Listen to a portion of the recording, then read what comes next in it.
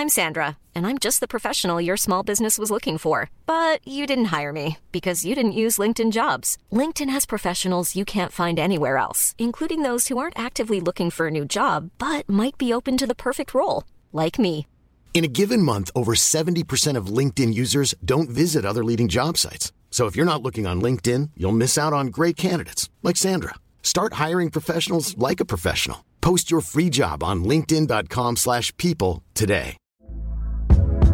Hey there, it's Michelle Norris. I'm host of a podcast called Your Mama's Kitchen. When I travel, I'm usually looking for a way to find a taste of home when I'm not at home. And one of the things I love to do when I am at home is entertain. And Airbnb allows me to do that. When I was in California recently, I rented a house that had a great kitchen. And when we were sitting around the table, we're all thinking, we're in someone else's house. Someone could be in all of our homes as well.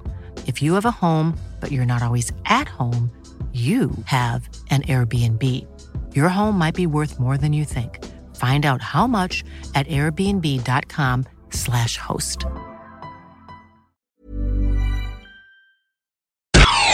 You're listening to AI Audible, the new narrated article podcast from the Anfield Index podcast channel.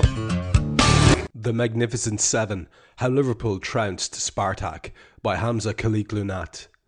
Since September, in our match analyses, we've concluded more often than not that Liverpool's performances have warranted better scorelines, that the underlying performances have actually been rather good, even despite the growing discontent with Jurgen Klopp's side through October as the team struggled, with a particular low point against Spurs, and even into November as Liverpool conceded late on to Chelsea.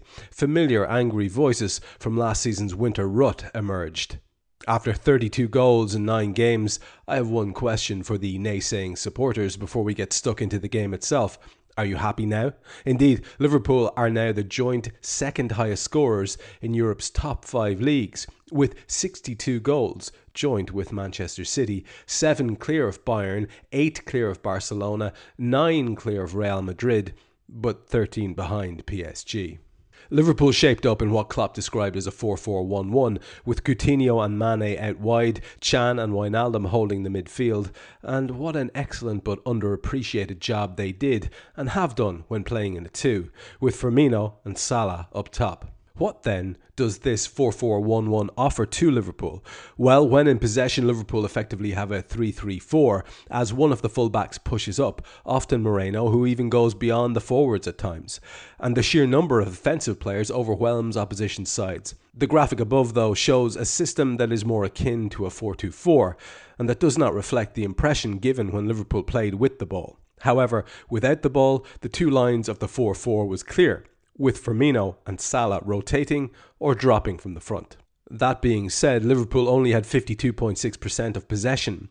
How then did they dominate so aggressively without the ball? Much of this comes down to the way Liverpool attacked. Instead of probing at Spartak through controlled possession and slow build-up in their half, Liverpool gave Spartak greater room to play in, as they like to do. What this did was draw out the Spartak players and create greater spaces between each of them as they set themselves up to retain possession and work their way up the field. It was these spaces that Liverpool exploited, not through passing into them, but rather directly running into them. The virtue of running into advanced spaces is that it forces opposition sides back immediately, as players desperately attempt to arrange themselves in a cohesive defensive unit, whilst also trying to adapt to an attack at speed. Attacking in this manner, as we saw in the second goal, is no simple matter though. It's not as if Liverpool's forwards all sprinted at once into the box. Intelligent movement is crucial to make incisive attacks, such as the ones we saw throughout the evening. The second goal exemplifies this perfectly. The point at which Mane releases the through ball to Salah in the centre, Firmino is ahead and to the right of Salah, and Coutinho is on the left flank, but deeper than Mane. Through occupying different horizontal and vertical positions on the pitch, there's a great deal more variance within Liverpool's passing options.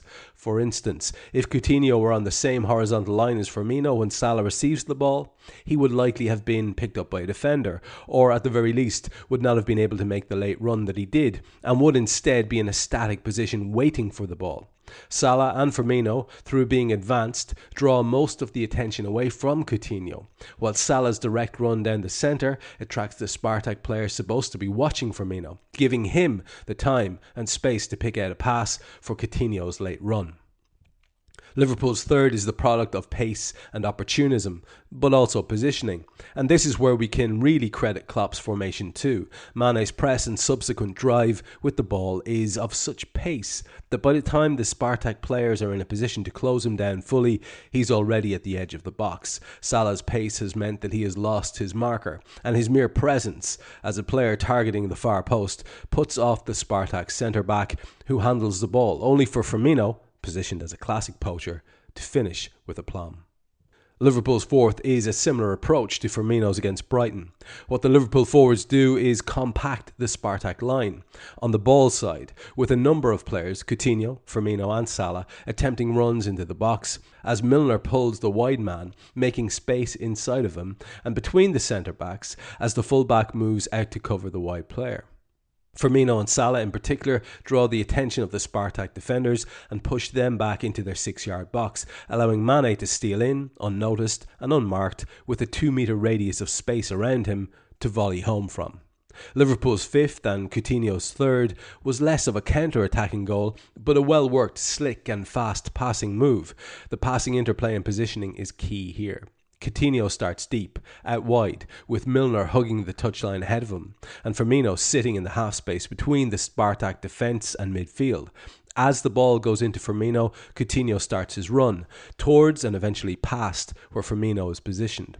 Firmino realises this and tries to make space for Coutinho to run into, through playing the ball into Milner and dragging his marker over towards the left side of the box. Coutinho exploits the channel between the fullback and the centre-back, something which the team does not do enough in games where it dominates possession because of a lack of intelligent movement and positioning ahead of the ball. Liverpool's sixth is similar to the fourth, and again, it's positioning and pace which undoes Spartak. In this instance, Sturridge occupies the wide position, and he holds it, allowing for Mane to slip in as the defenders attempt to move over and take the ball from Sturridge. There's little to be said about Liverpool's seventh that has not already been touched upon in terms of approach.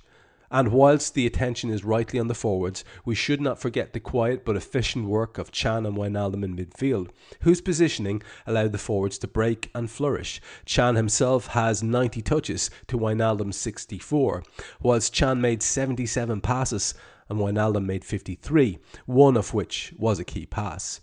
But it was Liverpool's direct approach on the ball that won the game, and this is reflected in the dribbling statistics, with Salah making 5 successful dribbles, Coutinho 3, and Firmino and Mane with 2 apiece. Liverpool were only able to dribble into space because of a remarkable pressing and tackling effort, which enabled quick breaks. Fundamental to a press is that all players contribute, and the figures reflect this too, with Coutinho 3, Firmino 1, Can 2, Wijnaldum 2 and Mane 4 all making tackles, whilst Milner's contribution, 3 tackles, 3 key passes and 3 assists, was simply remarkable. Not only did Liverpool take 17 shots and score 41% of them, but the team is finally beginning to play the percentages, and instead of taking a large proportion of shots from outside the box, is taking shots from areas with high XG, such as the 6-yard box, 12% of all shots, and inside the 18-yard box, 65% of all shots. What this game shows more than anything is that Klopp is certainly getting it right and is illustrating his and the team's tactical flexibility and ability to play in a different manner.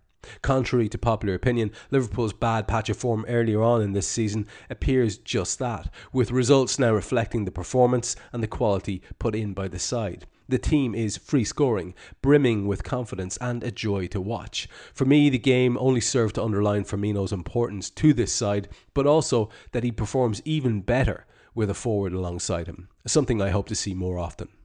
But even more pleasing is to see how well the team played under pressure when they had to win. This by no means signals the end of nervy games for Liverpool fans, but for the players, this should be an experience like the Villarreal Europa League semi-final that they should draw upon and learn from when under the cosh. The derby poses a different problem for Liverpool though, as Allardyce will no doubt make the Everton side much more organised and difficult to break down. The question for Klopp is how he will manage the team in terms of rotation and system, bearing in mind this is just one of a slew of oncoming fixtures. He has already confirmed Henderson will play, but the same way that this 4-4-1-1 brings the best out of Wijnaldum, it may too do the same for Henderson. So it shall be interesting to see if Klopp sticks with the 4-4-1-1 or reverts to the 4-3-3, which did so well in big games last season. Liverpool really are flying now, but they still have ground to make up on Chelsea and United, and keeping an eye on the table now is rational, as we are soon to hit the halfway point of the Premier League season. As always though, whilst this was a fantastic performance, and so too was the previous one against Brighton, we should be aware that there's still room for improvement from the side, but also that any short-term setbacks should be regarded as such, as what we've seen in the past 2.5 seasons is steady growth that is manifesting itself in occasionally brilliant performances. With time, we should be seeing these sorts of performances more frequently. Well, there you have Hamza's take on a very impressive Champions League win, which clinched qualification for the knockout stages. And of course, that is a high point for all of us who follow the Reds, especially if you're particularly fond of Europe like this particular Irish man is. I couldn't be happier to see us back where we need to be in that massive competition in the knockout stages, playing against the big teams. We had a debate on the Anfield Index podcast. That is clearly a plug, and that is clearly me telling you should listen to it. It will always be free. It features myself and Carl Kopic and Cam Branch talking about everything, and it's a lovely, lovely show, and you really should listen to it. But that's just beside the point. Anyway, we spoke on that last one about whether you would prefer a big team now in the last 16, or you would rather get one of the apparently slightly weaker teams, and the opinion was split, I have to say, between us all. I was kind of on the cautious, well, let's play the big teams at the end, and let's make some progress. And there was another opinion from Carl, I think, which was, well, let's just bring them on, let's play whoever.